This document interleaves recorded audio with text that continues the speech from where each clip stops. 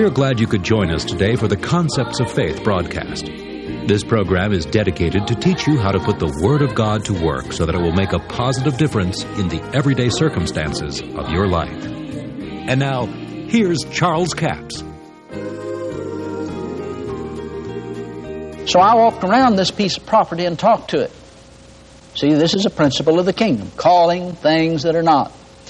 And I said, ground, I'm talking to you. I call you into the ministry. And Jesus said you would obey me.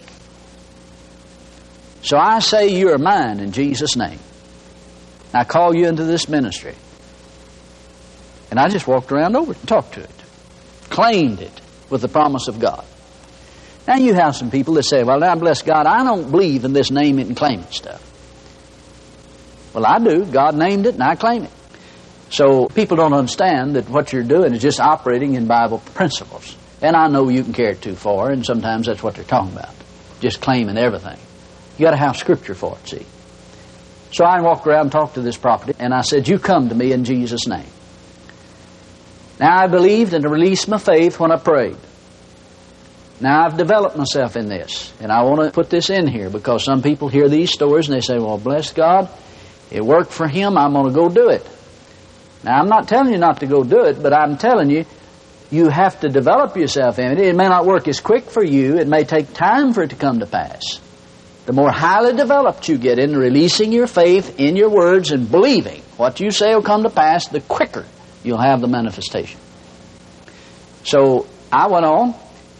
Several weeks and months passed. Now, corresponding action, see, to what I believed, I prayed about it. As I walked over the property, not only did I talk to it, I prayed. I said, now, Father, I claim this piece of property, and I ask you to cause it to come to me. I've spoken to it. I've done everything I know to do concerning it. I've made the man a good offer, and it's a fair offer. And I went on. So the corresponding action that I had, I never did pray about that anymore. I confessed and thanked God that I received, that the property would come to me. Every time I'd go by it, I'd say, you're mine. You're mine. And several months went by. Well, one morning we went to work, and there's a big old sign sitting up out there on that piece of property and said, future home of the Production Credit Association. And I remember I went in the office and I told my wife, I said, you see that sign out there on our piece of property? She said, yeah, I saw that. Well, my head gave me trouble over that, see. Now, what I mean by that, just like it gave Peter trouble when he got out of the boat and began to see the wind and the waves high, began to give him trouble over it. And I thought about it. In fact, I talked to my wife about it. I said, maybe I ought to go talk to them people about that piece of property. Because, see, in my mind, in my carnal mind, I was thinking this way, you know, it may get away. And then I got to thinking about it. See, my mind kept bugging me over it, my carnal mind. Finally, one morning, I realized what was happening, and I just hollered out loud. I was, you know, just walking through the house and by myself. And it kept bugging me, so I just hollered out loud. I said, I know what I'll do. Nothing. That's as far as I can go toward my corresponding action, see. That's as far as I can go. Now, see, it'd have been foolish to go down to the courthouse and say, I want to file a deed on this piece of property over here because it's mine. They said, well, where's the deed? Well, it's not manifest yet. Well, now, they'd have run me out there and said, that guy's a nut. See, that's trying to have full corresponding action before the fruit of the manifestation comes. So, as far as I could go toward that, was to just do nothing because I'd done all I could do. I'd made the man an offer. I'd talked to the property. I'd done everything the Word said to do about it. I'd prayed about it. And now it's time to just rest in what you've said and what you've done. So as far as I could go with corresponding action is to just say, I'm going to do nothing about it. As far as, you know, talking to them or anything. Well, a few weeks went by, and, you know, they're making plans. Already got the plans drawn up to build a building out there on this piece of property. And I was down at the White River where we have a little fishing camp down there one day, and I was taking dominion over the fish of the sea. And I got a phone call, and my wife said, this real estate lady wants to talk to you right away. So I called her, and she said, are you still interested in that piece of property? And I said, well, yeah, sure am. Well, she said, would you give what you offered for it? I said, yeah, yes I would. Well, she said, you know what's funny? She said, they've decided they want to build over here on this other street. I said, I don't doubt it. Now the full manifestation has come, see. And she said, in a few days I'll have it all drawn up, and you can come by and pick up the deed, and so on. So you see, it was because of inaction was my corresponding action in that situation, see. See, sometimes corresponding action will mean that you just don't do anything. Now, don't take that out of the context of which I said it now. See, somebody say, well, bless God, I owe this bill, but Brother Capps said corresponding action is do nothing, so I'm not even going to look for a job or not try to find any money to pay this bill. Well, now, see, you've pulled it out of context, and here you are over here doing crazy things. Now, you ought not have to say these things, but you do, see. Because there's somebody out there that's going to misunderstand it that way. Now, that's the reason when I use example, you're going to have to back up and go all the way around that example and explain to people that I'm not meaning that if you owe a bill that you don't do nothing about it. But if you've done all you can do, now listen to this, if you've done all you can do, all the Word of God said to do, all that you know to do naturally about that situation, and you've prayed and believed God, and there's nothing else that you could do, then that's the time to do nothing and rest in what you've already done. Can you see that? Now let me give you an example of that in another area, which Jairus did. He came to Jesus, you know, and said, my little daughter is at home and she's at the point of death, but if you come lay your hands on her, she'll be healed and she'll live. Well, now, Jesus went with him, and they're going down there to get his little daughter healed. And this woman with the issue of blood comes along, and she gets her healing, testifies, tells them all the truth, and it probably took them an hour or so for all that to happen. Then the runner comes down there and said, your little daughter's already dead. Your daughter's already dead. Now, Jairus has done all he can do. He's released his faith that if Jesus lays his hands on his daughter, she'll be healed. He's done all he knows to do. And Jesus, when he hears the bad news, he said, fear not, only believe. See, now that's the situation I was in that situation. I'd done everything I could do. I'd made the offer. I'd prayed over it. I'd spoken to the ground. I'd called it into the ministry. Now there's nothing else I can do but only believe. Believe what? Believe what I've said. Believe what I've established. Believe what the Word of God says. That is not the time, see, in Jairus' situation especially, is not the time to start trying to make faith confessions. If he did, he'd have gotten fear and unbelief. See, he'd have probably said, now if you hadn't stopped and healed this Baptist lady, you got there in time to heal my daughter. But Jesus said, don't do anything but believe. See, he's gone far as he can go. Now his corresponding action is going to be to just be quiet. See, Psalms 37 says, rest in the Lord, wait patiently for Him. See, there's a time to rest in the Lord. Sometimes corresponding action is to just rest in what you've already done, if it's to the point that you don't know anything else to do. See, we get people all the time that call and say, well, now, Brother Capps, I've done everything that the Word says to do. I've done everything that I know to do. I've done everything naturally that I know to do to try to bring this situation under control, and I'm just at my rope's end. What do I do? Well, Paul said, when you've done all to stand, stand. Rest in the Lord.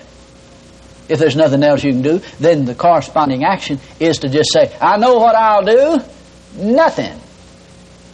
Because I've done it all. I've done all I know to do.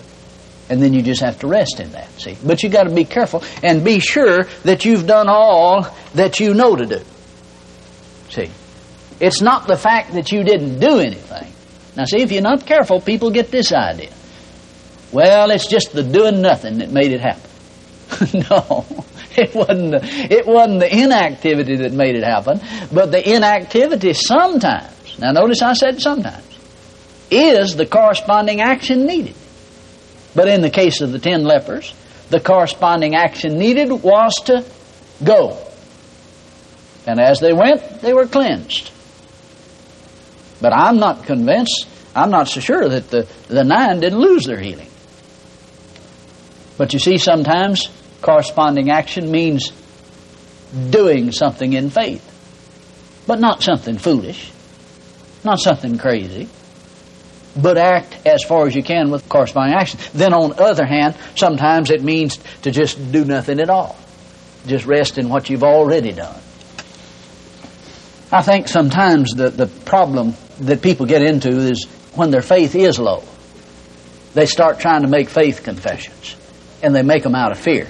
You can say all the right things and say them in fear instead of faith. You can confess the Word of God in fear. It can be done. And see, some people are doing that. That's why that you find out sometimes that somebody said, well, they're saying all the right things, but they died. Sometimes they're doing it in fear. It has to be in faith, see. And that's why you can't judge things just because of what happened. Why, it just looked like that they were operating perfect in it. But you don't know where they were. You don't know what they were really believing.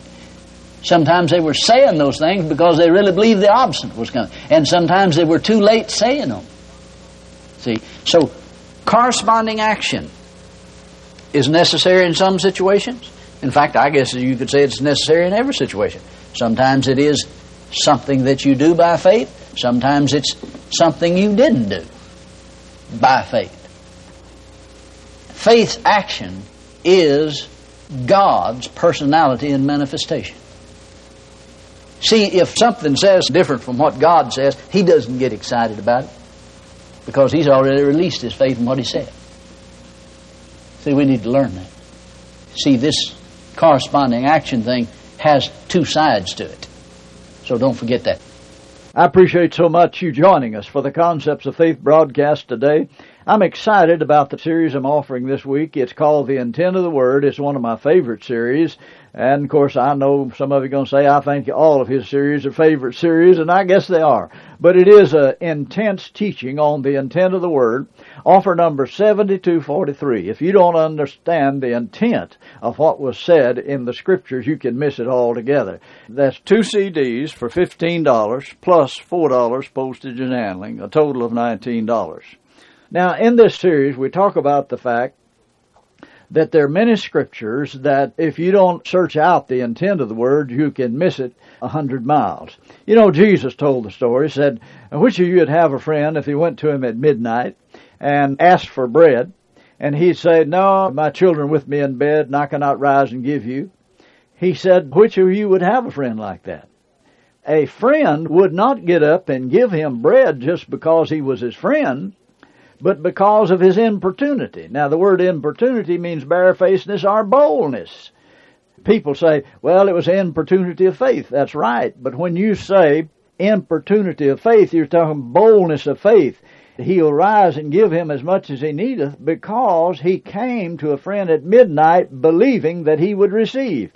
And he didn't say he knocked. Everybody said he just kept knocking until he finally opened the door, but they didn't say a thing about him knocking.